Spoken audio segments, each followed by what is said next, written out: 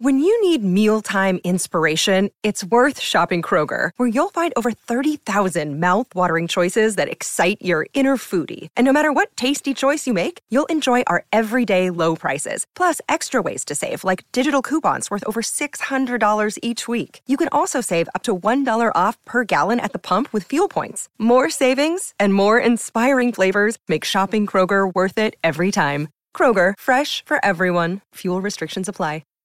Hi, everybody. This is Adriana Trajani. I'm the host of You Are What You Read. I have the privilege of interviewing luminaries of our times about the books that shaped them from childhood until now. We get everybody from Sarah Jessica Parker to Kristen Hanna, Mitch Albom, Susie Essman, Craig Ferguson, Rainn Wilson, Amor Towles, you name it, they come, they share. New episodes of You Are What You Read drop every Tuesday on Apple, Spotify, or any major streaming platform wherever you listen to your podcasts. Hey, home, get down. Right on. Bitch, please. Oh, bitch, please, my ass. You want a sandwich? Dig that. Oh, hell yeah. She's a black man with talent. I'm a black man in a white world. I'm a black man in a white world. If I wasn't a Christian man, I'd probably be kicking in your ass. I'm a black man in a white world. I'm a black man in a white world. I'm a black man in a white world. I'm a black man in a white world. I'm a black man in a white world. Hello and welcome to the latest episode of the JB's Low Tech Podcast. It's Super Bowl Saturday, and I think it's time for me to talk to one of my favorite Gopher quarterbacks ever. Here next, and the only clue is Sweet Feet, here on the JB's Low Tech Podcast. In Pennsylvania, a teenage girl that was about to turn 18 was driving her brand new car home when she looked down to check a text message and struck a tree, killing herself and injuring a friend in the car. The average message takes 4.6 seconds to create. Hi, I'm Mike Bryant from Bradshaw & Bryant. Please don't drive while intoxicated or allow your friends and family to do so. No text message or phone call is worth dying for. Find Mike Bryant at MinnesotaPersonalInjury.com. MinnesotaPersonalInjury.com. Mike Bryant, seeking justice for the injured.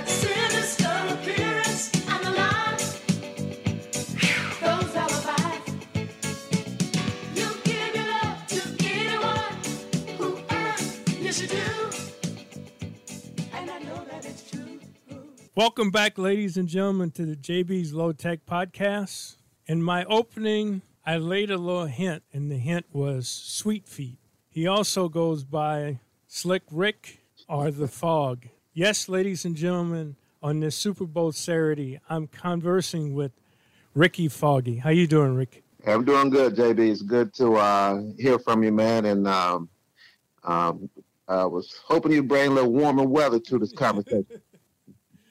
I got no control on that, unfortunately. So all I can bring is the warmth of brotherhood. All right, that'll work for me.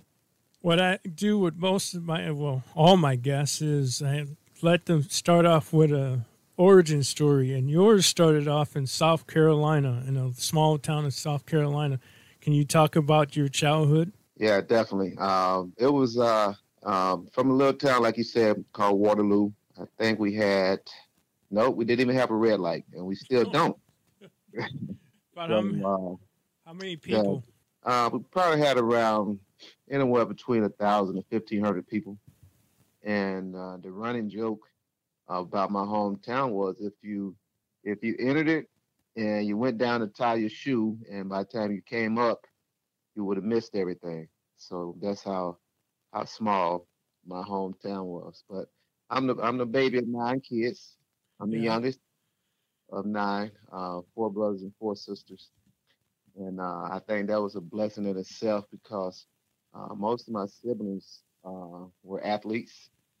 So I was kind of, born into a athletic family. Everybody plays sports.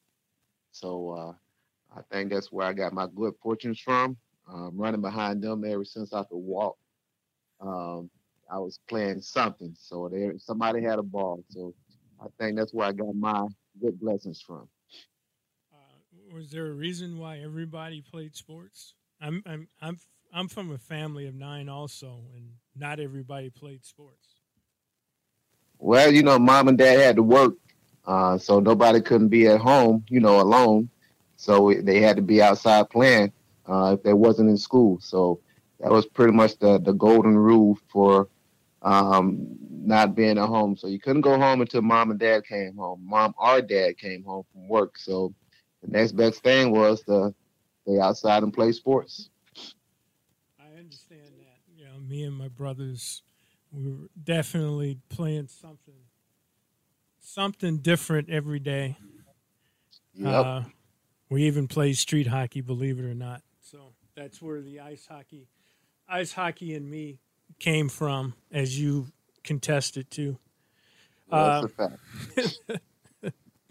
Uh, well, when we get into your University of Minnesota days, I have another story about ice hockey, but we'll wait for that. So so this small town, it had a high school football team, I take it, or was it that you played in a different town? Yeah, we played in a different town. So uh, the town that had the school was Lawrence High School.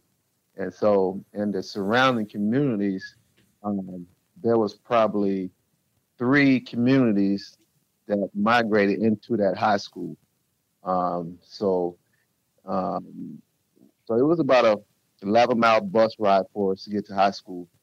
And, we had a lot of good athletes um, to come out of that school before me, and a lot of good athletes to come out of that school after I went through. So it was a small knit community where everyone came together, and it was that type of community to where when you played football on Friday nights, every store in town was shut down, was closed, except for my dad's barbershop. And so, football Friday night lights, that was the thing, and so everybody enjoyed going to the games, and us as players enjoyed playing together. So, quarterback, why did you gravitate to that position? I really didn't. I Okay. I wasn't one of the biggest kids. I was one of the taller kids growing up. So in junior high, I played nose guard and I had to play offensive line. Okay. All And right. so once I got in the ninth and 10th grade, um, I started to show a little more athleticism. So they put me at running back and free safety.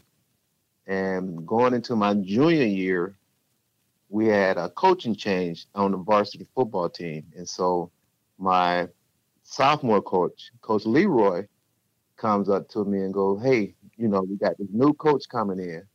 And I think with your athleticism and your speed, I think you'd be a good fit to play quarterback."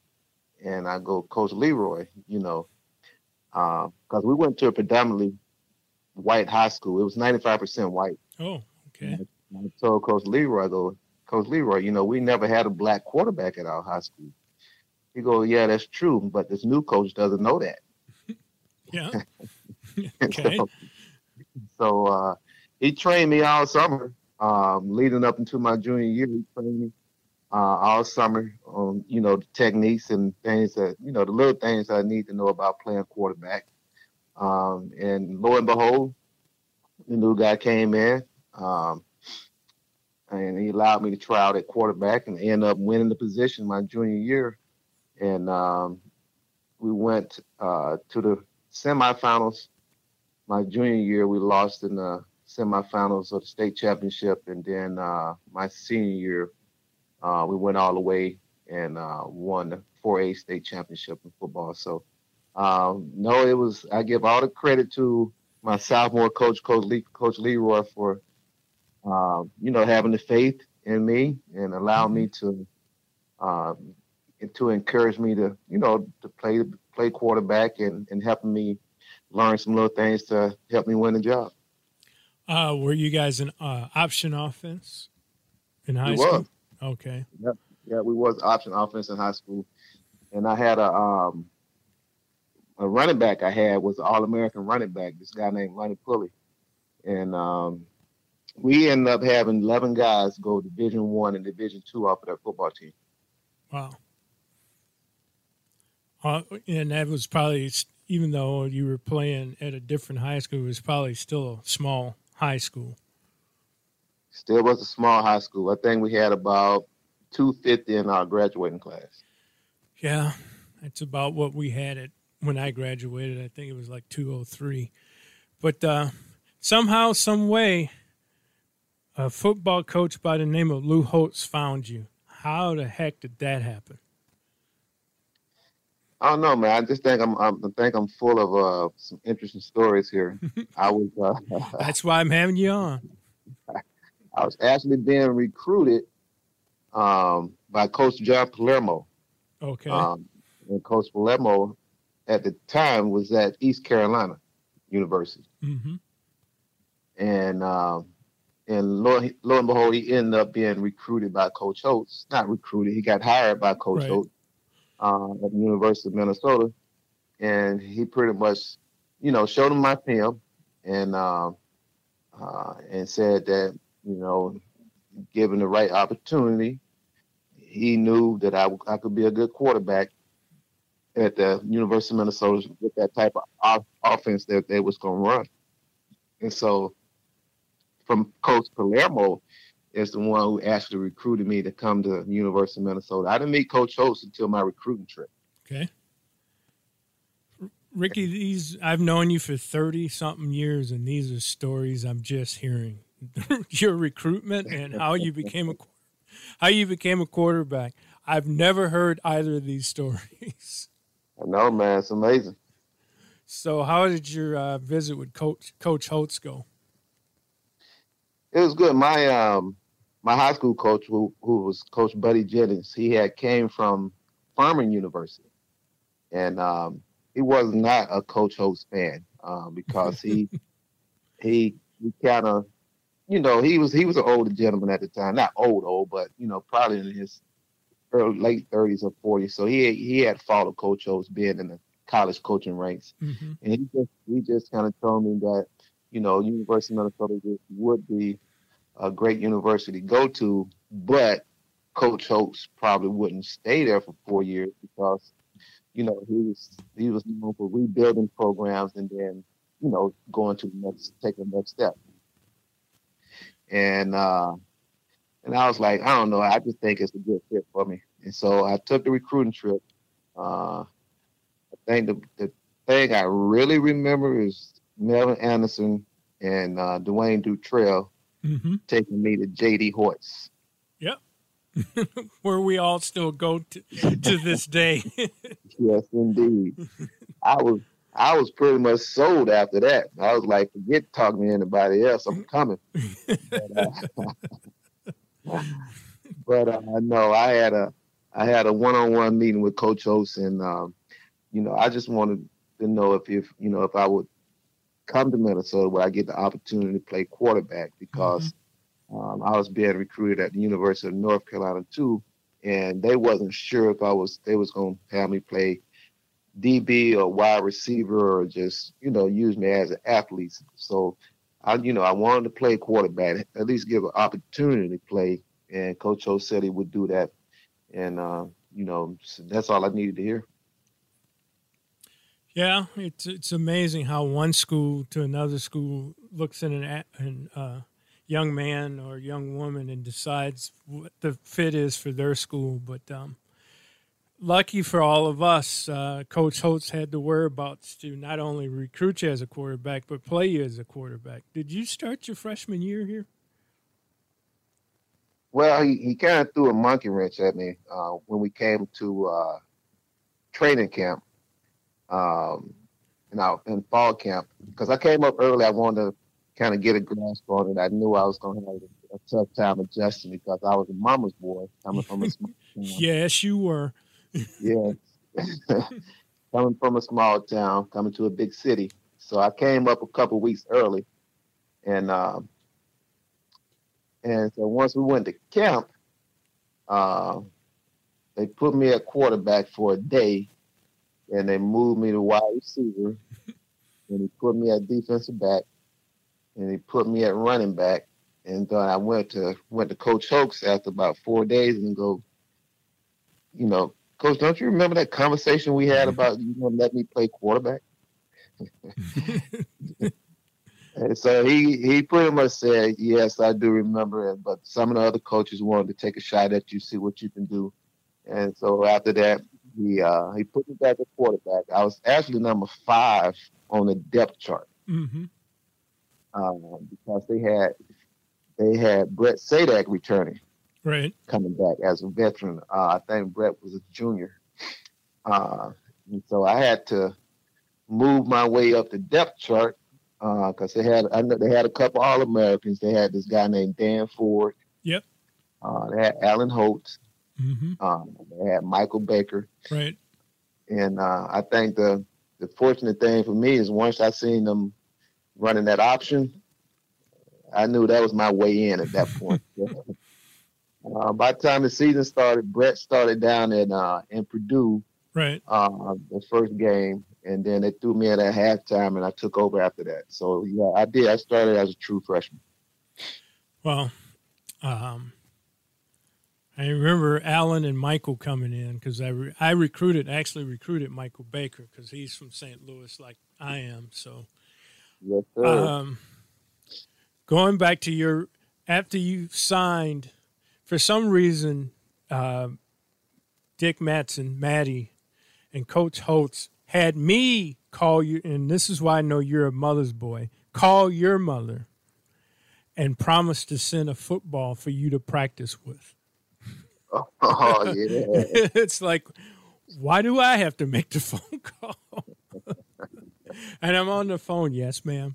Yes, ma'am. I sure will.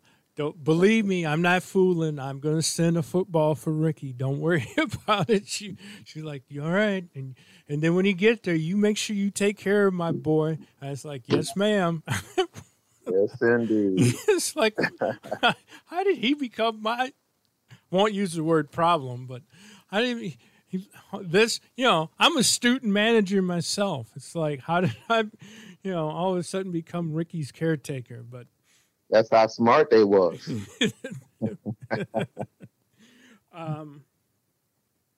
So you're at the University of Minnesota, and you're starting, and I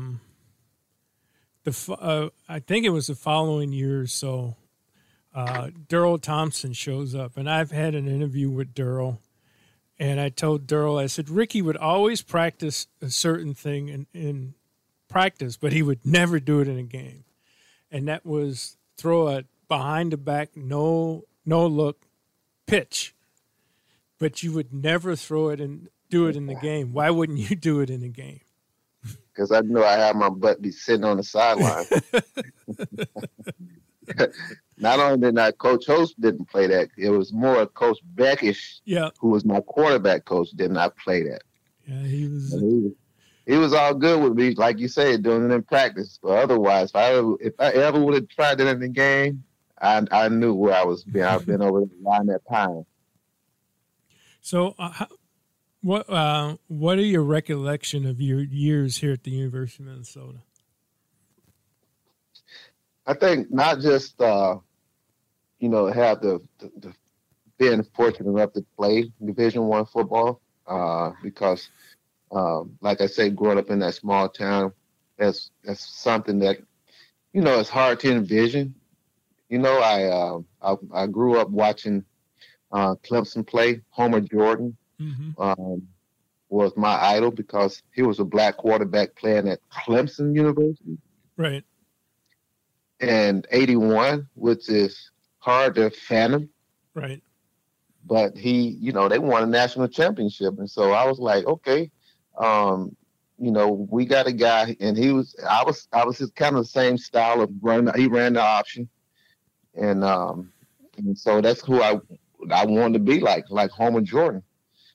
And so, I think the one thing that I take from being at the University of Minnesota is the camaraderie and the friendships and the brotherhoods of the guys that I still talk to and hang out with. And, because, playing Division I football, it's a job.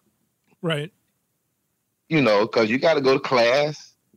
You got practice. I had my daughter Jasmine at the time when I was in college. Mm-hmm. And so it was a job. So, going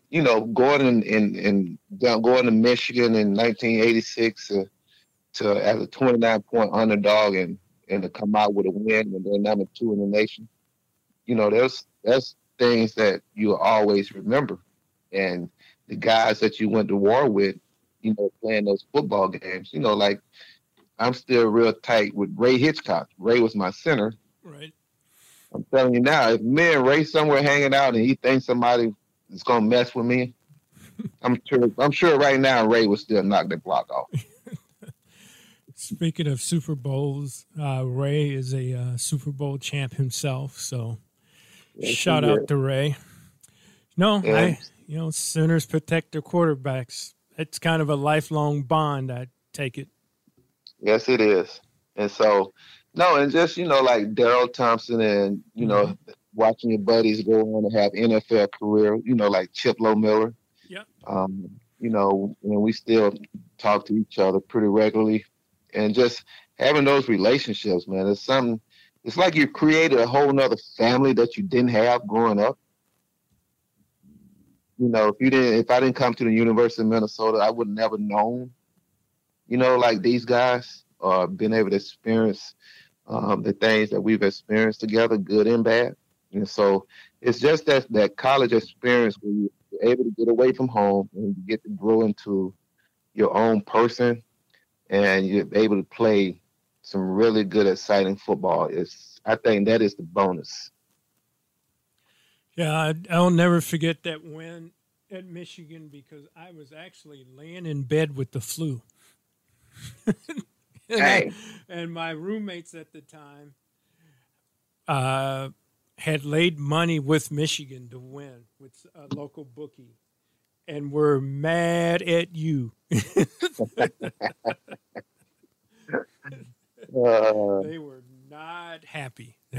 They were not happy. They were like, that was a fun game. Yeah. I just remember you were one of the favorites of the equipment rooms, especially Dick Mattson. You have any recollections of old Matty? Oh, man, probably too many. Max, man, we thought he was actually really a mean guy. Well, we were kids. Right. And so, no, he kept us in line. There's no question about it. Max he didn't let us step out of line, but he took care of us. He was like a dad to us.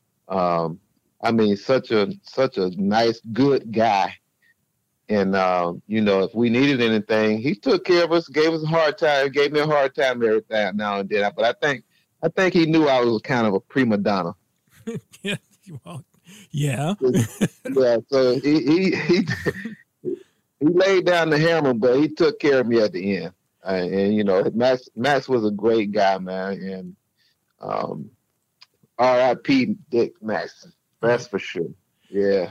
No, he made me promise. He made me promise that I would graduate if I continued to work in the equipment room and not just hang out and be around. He's like, no, you're here to get an education and you're here to graduate. And if you're going to be here, then those are a must. So I always owe that to him. And I always tell people I would knock down a wall or whatever it took to be there for them. So now the story I had about hockey, and believe it or not,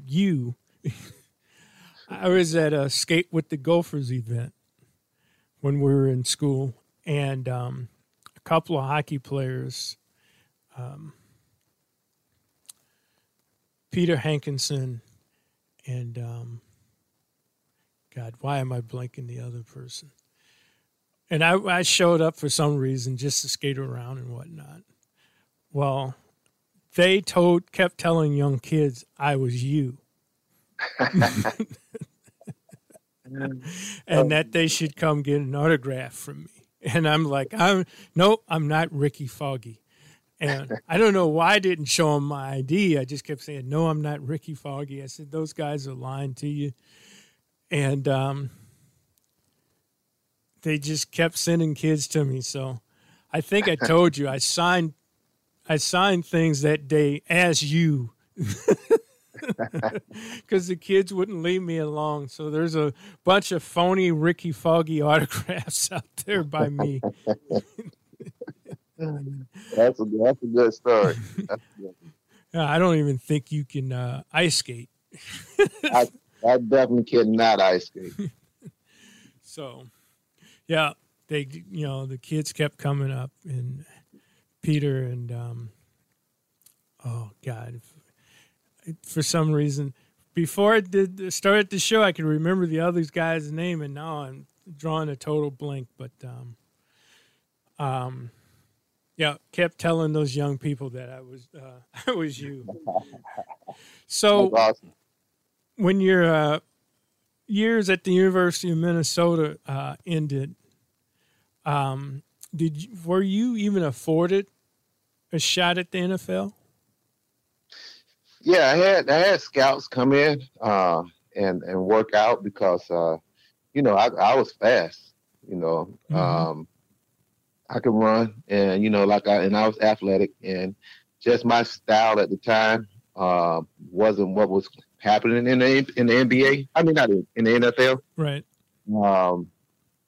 So yeah, I had some teams come in and work me out as wide out. Had some teams work me out as defensive back, and I wasn't against going that route, but my agent that I had at the time said that he had some teams interested in the CFL.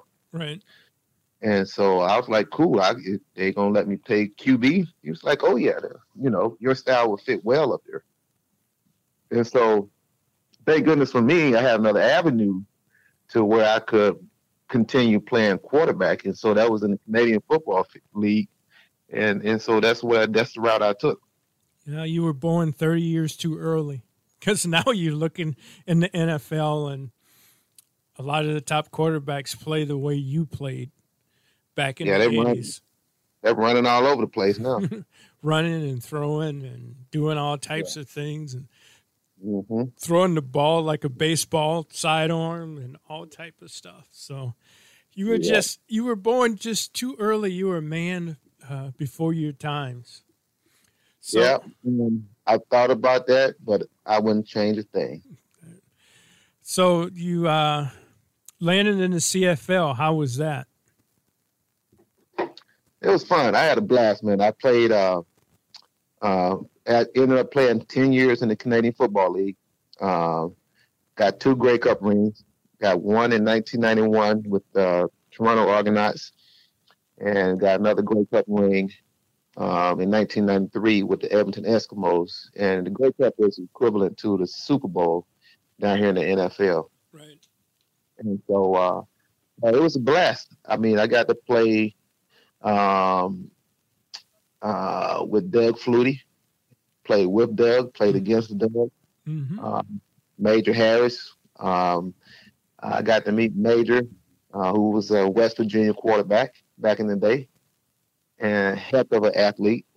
Got to play with Heisman Trophy winner Rocket Ismail from out of Notre Dame, and we shared some great Coach Host stories for sure.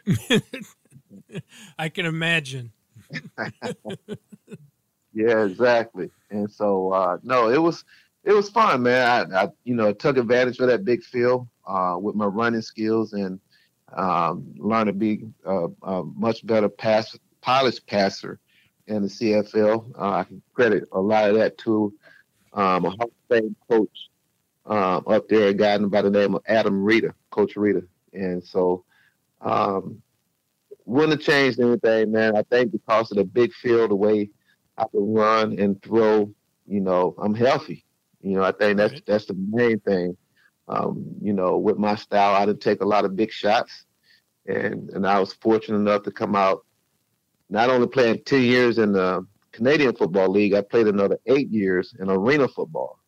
Well, So before we move to the Arena League, did you ever play for Mark Trestman? no, I never played for Coach Trestman. I think Coach Trestman was in the NFL during my time in the CFL. Because that would have been a unique link that you would, if you would have played for him, because one of your CFL coaches was Mike Hohensee, who was also a former Gopher quarterback, and Ho was something to believe or to see when he played here at the U. He could sling the football. I know, I've actually looked him up and watched some of his film, man, and you ain't kidding. Coach Ho could throw that rock. Yeah, he was the hurling Hawaiian. Yeah, he could.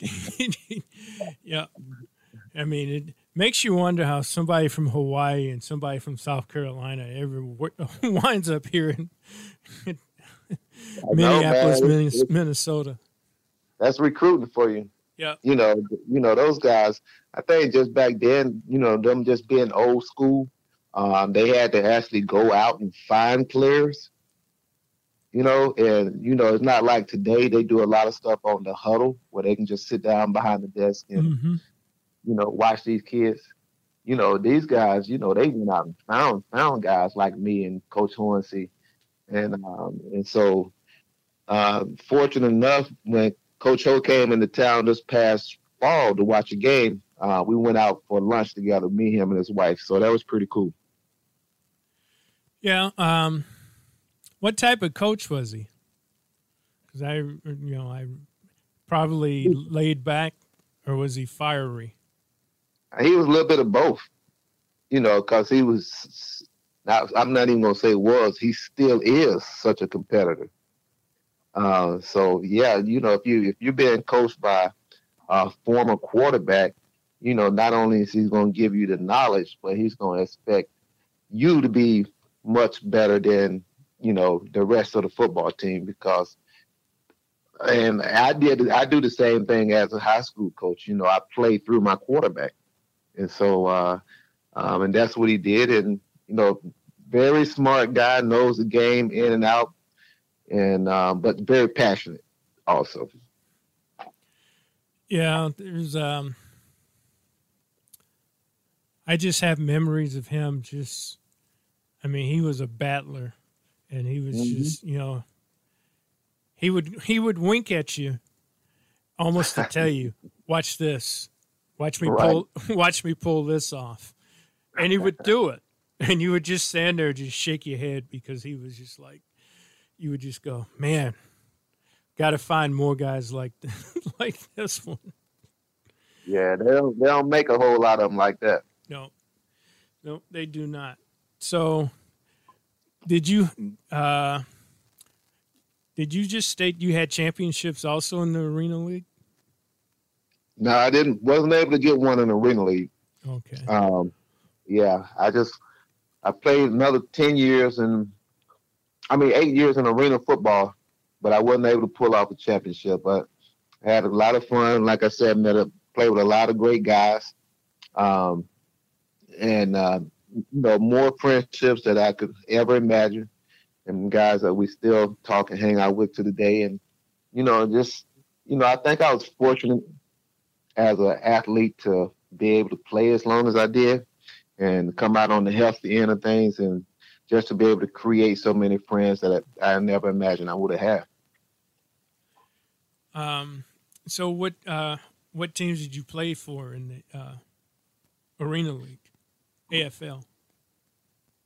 Yeah, we started out here. We had the Minnesota Fighting Pike. That's right, and I actually helped out for a little bit. Well, that team was a debacle. Yes, it was. And then I was in New Jersey with the New Jersey Red Dogs for 4 years, and then I was in Florida with the Florida Bobcats for 2 years, and then I finished up in Detroit with the Detroit Fury. So, yeah. No chances at the USFL? No, I think the USFL, was I still in college? No, I think you were out When they first came out, but I think their first year was 84 because I remember when they signed like Flutie and Herschel Walker.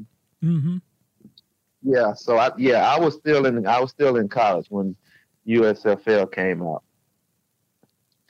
And they did not stay around long. No. And it was all built for a certain person to become an NFL owner, and he didn't, so he became president. And we've all been miserable since. Anyway, I digress. Because he was an owner in the USFL. Yes, he was. So you had a wonderful time in those, and then it was time to hang it up. When you thought about retiring from playing professional football, what was your first thoughts? It's about time. Did you have any thoughts of what you were going to do? No, I knew I would get back into football at some capacity. And, unfortunate enough, when I was done playing, I coached Arena 2 football for a couple of years. And then decided I wanted to come back to the Twin Cities and pursue a high school job in coaching. And so that's when I ended up interviewing and getting the job at Park Center back in 2008. And you had some success of molding a winning team, correct? Yeah, we had a tough go the first couple of years at Park Center because we was a smaller school at some of the one of the bigger conferences in the state of Minnesota, playing like Maple Grove and Osseo and Champlain Park. And so, we wanted to get kids interested in playing, to come out and play football at the park.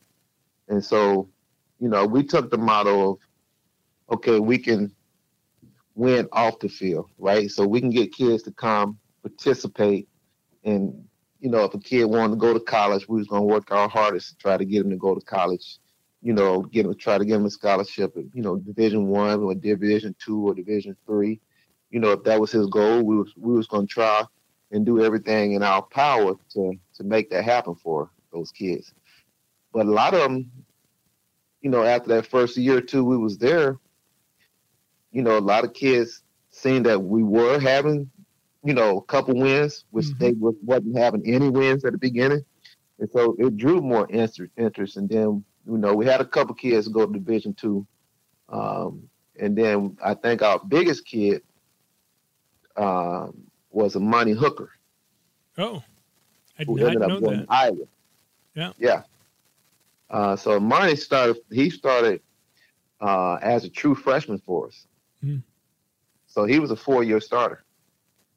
And now, of course, Amani's starting strong safety for the Tennessee Titans. Right. So he's probably one of our biggest stars that we had at Park Center. I'll say the brightest because we had some stars over there.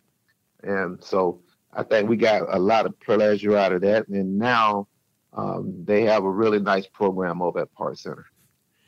Now, I'm saying this in jest, but you couldn't get him to go to the U, Ricky? I don't want to tell that story. Okay. I can imagine. I believe me, I hear this stuff. So, after seeing Male's son at Wisconsin and other things like that, it's like, ugh.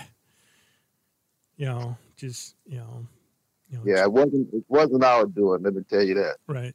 Jay Carroll's son is coming back to the U, but he went to Notre Dame at first, and there's been so many others that, who wind up in other places. So, like Durrell's son, Race, and, Durrell's kids have been all over, but not Minnesota. He had one son at the U, but Right. it just kind of breaks my heart to see legacy children playing in other places in the Big Ten. So, again, I'll get off my soapbox, but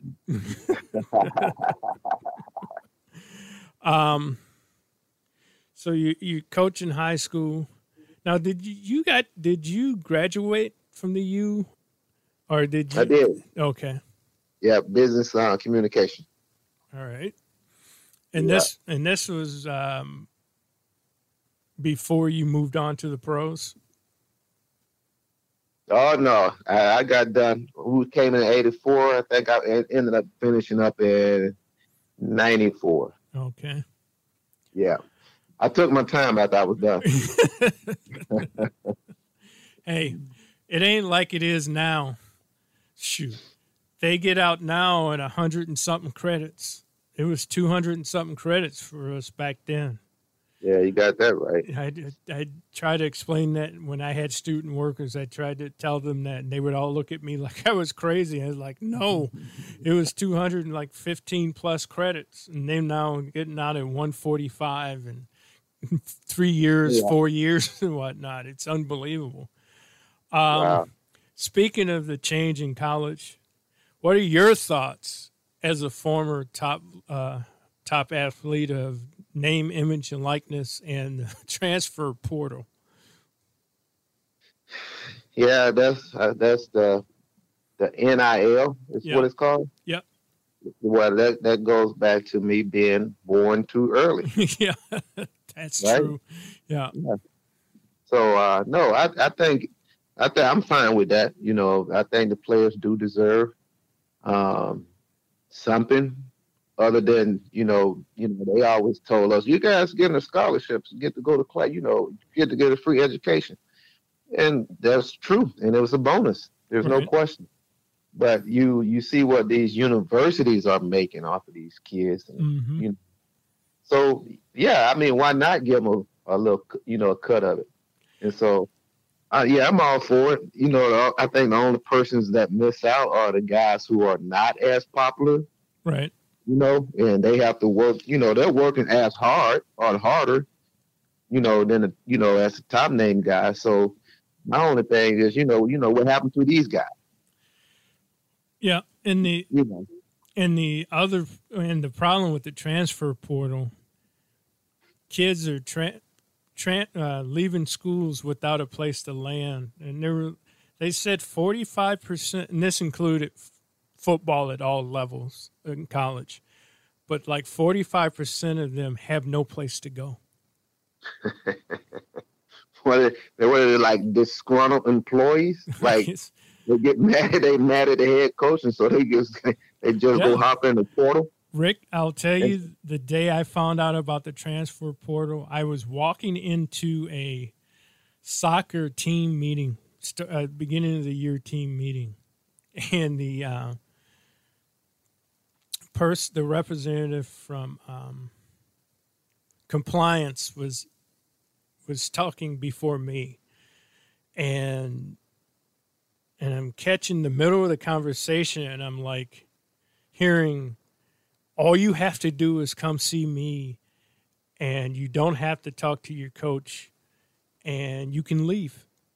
And I'm sitting there like, what? Wow. And so after the team meeting, I was pretty close to the soccer coach at the time. And I went, matter of fact, she's from St. Louis also. So I went to her office and I said, homie, I said, what was he talking about? And she goes, yeah, that's the new thing called the transfer portal. They can leave anytime they want to without.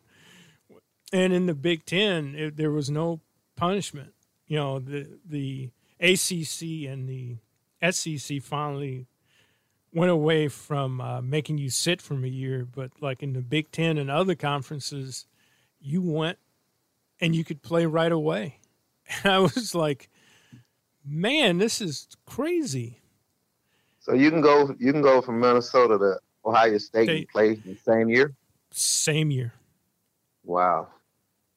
Yeah. And that's why when people hear players after game 4 say, I'm in the transfer portal, they're literally restarting their recruitment all over again. That's crazy. Now, what they lose right at that point is beyond that semester or that quarter, their scholarship is gone. They still, until that time ends, the school is still responsible for their scholarship and still responsible for like their academics and all those things. So they still get tutoring, they still get athletic medicine. They kind of lose the equipment side of it because coaches cut them. That's the one thing coaches can cut them off of. But they still get their meals and all that. But they literally have restart their recruitment. And that's amazing. It took a year or two for the kids to catch on. And the first sport that I saw it explode was softball. Believe it or not, they were just, and the reason for that was it was softball and soccer. And the reason for that was those young ladies had made the decision on what college they were going to as 9th graders and 8th graders. So by the time they matured and got to college, the college wasn't a fit for like a certain percentage of them, like 30% of them. And they wanted to go somewhere where it'd be a better fit, socially, financially, or whatever. But, because back then they could get verbal commitments from young women in those sports. They were non-binding, but parents were such in a rush to be able to say that their kid had a college scholarship. Right. They would agree and shut it down. And, then they'd get to the college and be like, whoa, this isn't a fit for me. And when they figured out those two sports, their transfer portals were like maxed, just running from school to school and whatnot. I mean, we had the all-time home run hitter for the University of Minnesota softball in 2 seasons left in the middle of her 3rd year and finished at Florida. Wow. And in 2 years, she's still the all-time home run hitter at the University of Minnesota. So that's amazing. But those are, and I kind of flip-flop on it back and forth, Rick, because I see things that a lot of other people don't get to see. Or I used to see things that other people didn't get to see. Yeah, it angered me that football coaches were making like $10 million a year. Right. And that's clearly off the money that those young men are making. Yep. But, and you got offensive, defensive coordinators making $1 million as an assistant coach. And again, that's all that. And then the ADs are making $1 million plus, and that's all off. And that's when things started to flip for me. Right. Until when they were still making, like the head coach was still like in $1 million, $2 million. I was like, because we were starting to really, and the kids are really taken care of now. Not like you guys were. They get a $5,000 wardrobe every year now. And, they get, no matter if you're a scholarship athlete or a walk-on at the U, you get one meal in that new cafeteria that they built in the athletic village. Right. It started as dinner, now I think they moved it to lunch, but still, they all get one free meal. And, all the athletic medicine, and now they have mental health, and the strength and conditioning has exploded at colleges. It's a cottage industry where not only were, when you guys were there, it was Bob Rohde and maybe a couple of guys who were part-time. Now it's, football has 4 guys, and then you still have 4 to 5 other people that works with all the other teams full time. And it's just like, and nutrition areas and whatnot. So if they're anytime they're hungry, there's some type of food somewhere for them to eat. Yep. I had a young man look at me once, a track athlete, and say, JB, why would I? He goes, I live in an apartment, but why do I live in an apartment? He goes, I can eat the nutrition stuff here, plus the one meal we get. There's a shower here for me. The locker rooms has couches. I can sleep here. He goes, there's TVs in the locker room. I can watch TV. It has cable. He goes, why am I paying rent? I looked at him and said, don't say any of this to me, because if you change your mind and start living here, I don't want to know. Yeah, I know, that's right. Yeah, it's a different world, man, and you're right. They are living off these players because they're making so much more money than what they were making when we was playing. Yeah, and unfortunately, the people who taken it in the shorts, or who had taken it in the shorts, are a lot of the support people that you had, like secretaries and equipment people, basically were run off to find younger equipment people to pay them less, and all these different things and whatnot. It's all about turning the staffs over so you pay them less and less and less to give more and more to the kids, and also to the administrators and the top coaches. Right. So, and people, and I'm going to be honest here, that department over there is in debt because they did not fundraise enough to pay off that football stadium nor that athletic village. So when everybody hears that they get that $50 to $70 million check from the Big Ten every year, it's basically gone. When you spend $38 million, they spent $38 million on football alone last year. Wow. So you were born too early. That's that right. And then they lose a lot of donors because of they got rid of some of the other sports. They lost some of their top donors, and there's also donor fatigue. They kept going to this. They didn't accrue new people. They kept going to the same people, and they're like, "Hey, I've given you all I can give you." So it's I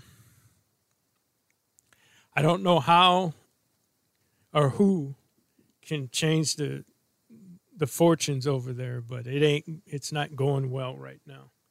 So with your high school coaching, let's get back to you. Get me off the soapbox before they come find me, because I'm still working on campus, so I don't want them to come find me. Anyway, how are you still enjoying high school coaching? Well, I was at St. Thomas Academy up until 2020. Oh, okay. And so I got out after that, and I had a guy approach me last month from De La Salle High School. Mm-hmm. And so I took that position to be their offensive coordinator at De La Salle this upcoming season. So I took a little break. I want to work on my golf game. I see that, the postings on Facebook constantly. How is the golf game? It's good. I'm nowhere near a professional. That's for sure. Let's keep this thing. Let's keep it real. Right. But I got some buddies that we enjoy each other's company. A lot of former teammates. Right. To be honest, yeah. I see Chuck is always on there. Yep, Chuck, Frank Jackson Right. plays a lot. So no, and that's the fun part. I just think us hanging out and we push each other to get better on the golf course, like former athletes usually do. Nobody wants to be the loser. Right. So we're pretty competitive. So it's fun. I think us just getting out a couple times a week, we enjoy that more than anything. But it's a good game to be competitive, to hang around your boys for 3 or 4 hours, and just at the end of the day, shake in and go out by our way. So I gotta get better. Well, I could never keep the ball straight enough to keep playing. Maddie tried to teach me. It was probably part of the problem was that was the wrong person to teach me. I watched him one time. I was caddying for him and Marsh in some event at campus. It was the M Club event. Yeah.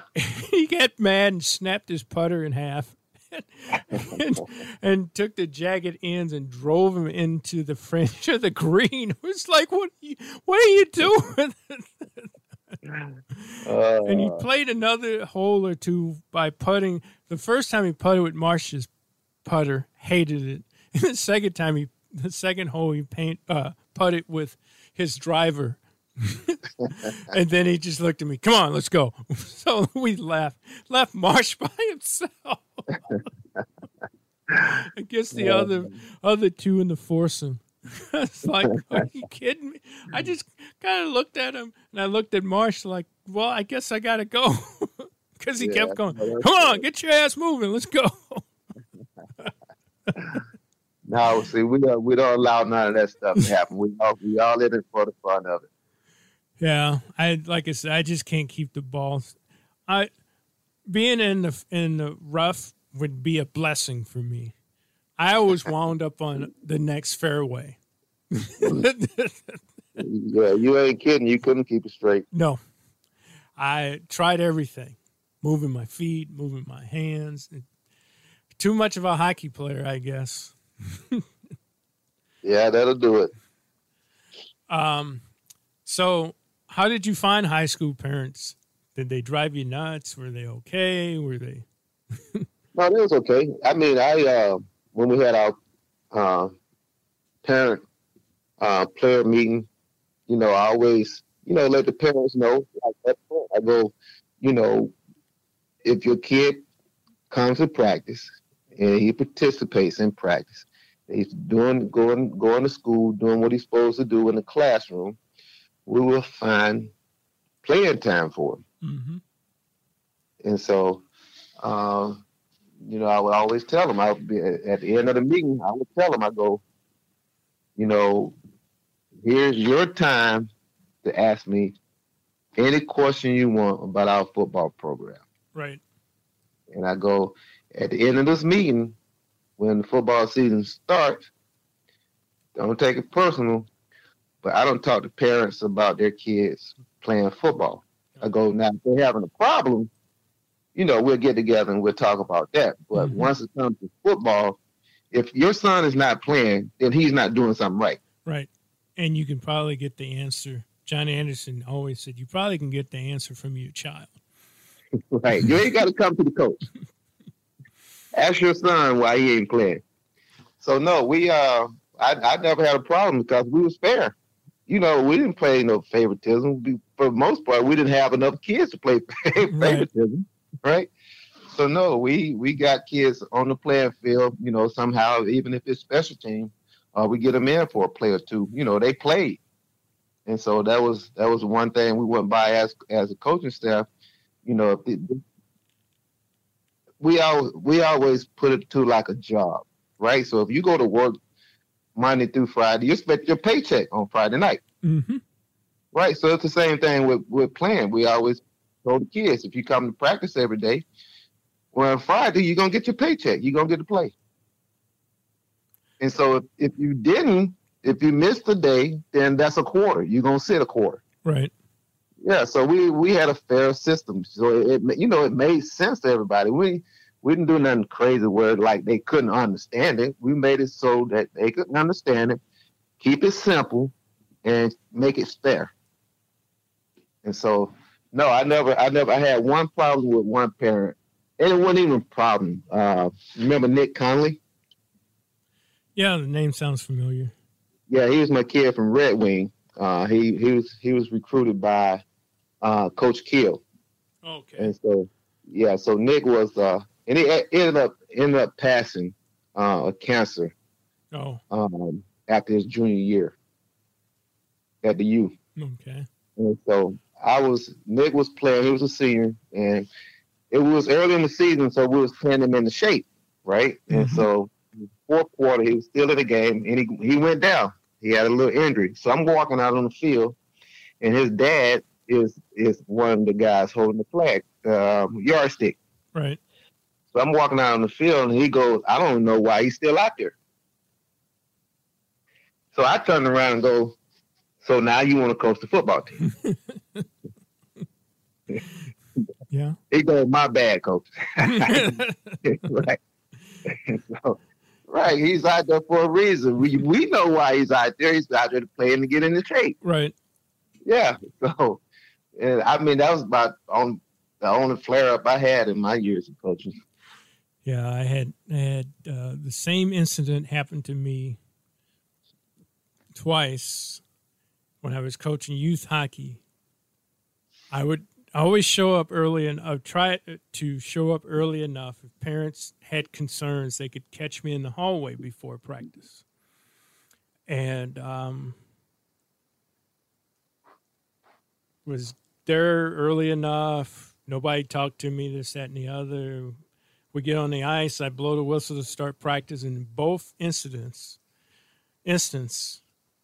something like 8 to 10 years apart, parent starts yelling at me from the stands. and in both situations, it's like, you cowards.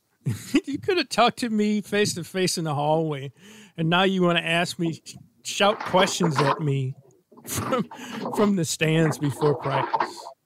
So in both cases, I just took my whistle off and handed it toward them, and they were like, "What are you doing?" I said, "Well, sounds like you think you can coach the team. Have at it." And they both backed down at that point. So also, I noticed from Facebook you have a very huge dog. What is with this dog? That's Boone. Boone's big. He's a Great Dane. Okay. And he weighs right around 200. Oh, jeez. But he's a gentle giant. Is he? Yes, he is. Your companion, I take it? He's my sidekick. All right. I had to ask about Boone because I see pictures of Boone every once in a while. He's kind of shy. Right. But he likes me to take his pictures. He's a Facebook king. He hears me talking about him right now. So he's like, why are you talking about me? Yeah, exactly. All right, to wrap this wonderful time with you up, Ricky, tell me what you're doing now. You're doing something with kids, right? Outside of coaching. Outside of coaching, we have this program at Lifetime Fitness. It's called Game Face. And so it's a pretty good program because it's for kids ages 8 to 13. Mm-hmm. And so their parents usually drops them off at the daycare. Okay. And so what they found out is, they don't mind going in the daycare system program, but there's a lot of younger kids in there. And so they kind of get restless. So now they want to do something to do. They don't really want to play with the young kids. So came up with this program to where we take them out to the gym for about 45 minutes, put them through, stretching, warm-ups, do some drills. I do some of my football drills with them, some footwork, and then a lot of conditioning, which they really don't like. But I bet you the parents are happy because you run them down before they come home.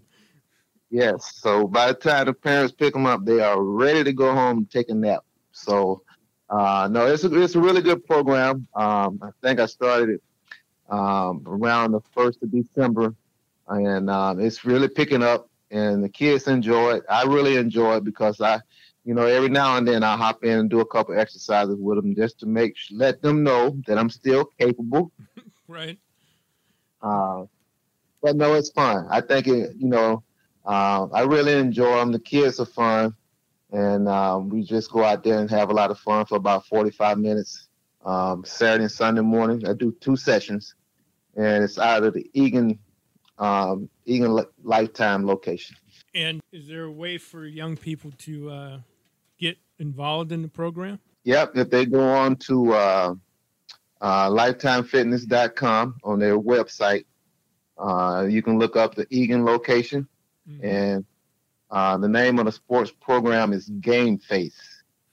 And like I said, I run the kids portion, 8 to 13, and they're also the Game Face program runs for student athletes at a high school, also over at the old Winter Park location. At which location? Winter Park, where they used to have the old Vikings facility. Yeah, the old Viking facility. Yeah. Yeah, Lifetime bought that. Oh, did not know that. See, I learned so much talking to you. That goes both ways. Well, since it's Super Bowl Saturday, before I say goodbye, who does Ricky envision winning the Super Bowl title tomorrow? There's one thing I don't do is gamble. I don't gamble, right? I don't gamble because I'm the worst. I understand that. I don't gamble either. Yeah, I have guys at the gym, because I play football. They always come to me, want me to make their picks on their Sunday football games. And I go, I'm the worst. I can tell you my opinion, but don't come to me on Monday and tell me I was wrong, because I'm telling you right now, I'm not good. But I'm going with the Rams tomorrow. I think their defense, their defensive front is just amazing. But I wouldn't be surprised if the Bengals could upset them, because they're a very confident team, and it's hard to measure a confident football team with a confident quarterback and a big time receiver. Right. So, but I just think the Rams defense is just too much for them. Why do you think Joe Burrow was a non-starter at Ohio State? I mean, it just boggles my mind. Because they recruit so many good quarterbacks, right? They recruit. Their worst quarterback is probably a 4-star, right? That they recruit. Right. So if they're sitting there with a boatload of 5-star quarterbacks, it's like, okay, when do I get my turn? Well, you might not get your turn. And so he was smart enough. No, I'm getting out of here and going somewhere where I can play. Well, it sounds like our boy Urban explained that to him, that if you really want to play, you probably should transfer. Right. So I mean, that's just how deep. That's how they recruit. I mean, if you go to Ohio State, you're gonna have a great career as a quarterback, because that's their main focus. They're gonna have good running backs. They're gonna have really good receivers. Mm-hmm. And have really good linemen. So, but yeah, it is amazing that he couldn't get on the field and end up winning a national championship. Now he's playing the freaking Super Bowl. Right. Yeah, that's pretty amazing. He transfers, wins a national championship, overall #1 draft pick, or he released in the top 3, has a season-ending knee surgery, but was doing well that season, and then now is in the Super Bowl. It's just goes to show you never know until you know. Right. That's exactly right. That is exactly right. And so that's why they always say you got to keep the faith. Right. You got to keep the faith, and never say never. Those old sayings, those things ring true. And and he's a testament to that. He just never gave up. He had one roadblock, found another way. Another roadblock with the injury. Got healthy and kept fighting. And no, he's amazing. There's something special about that kid. That's for sure. Yeah, you can't shake him. No, he's a different breed. Yep. And he's not a jerk, but he's very confident. He's cool. He's been. You can tell he's been around the brothers. That's what I always say. He's a cool dude. that's every time I see him talk, that's what reminds me that he's been around some brothers a long time. Reminds you of a certain linebacker when you played here at the U? Yeah, that Nigerian guy. Right. That's exactly right. Yep. Yeah, it still breaks my heart that he was passed over to be the AD this last time. But again, I'm getting on my soapbox and I need to get away from that. Anyway. Well, I really appreciate you giving me your time to tell your story, to hang out with me for an hour plus here, and also to get DT off my back. It's like, why haven't you interviewed Ricky? What about Ricky? When are you going to have Ricky on? It's like, dude, that's right. Daryl, I'm working on it. And so I finally wrote him back. I said, he won't respond to me. And Daryl was like, well, I guess some people just won't. Good to catch up with you, man.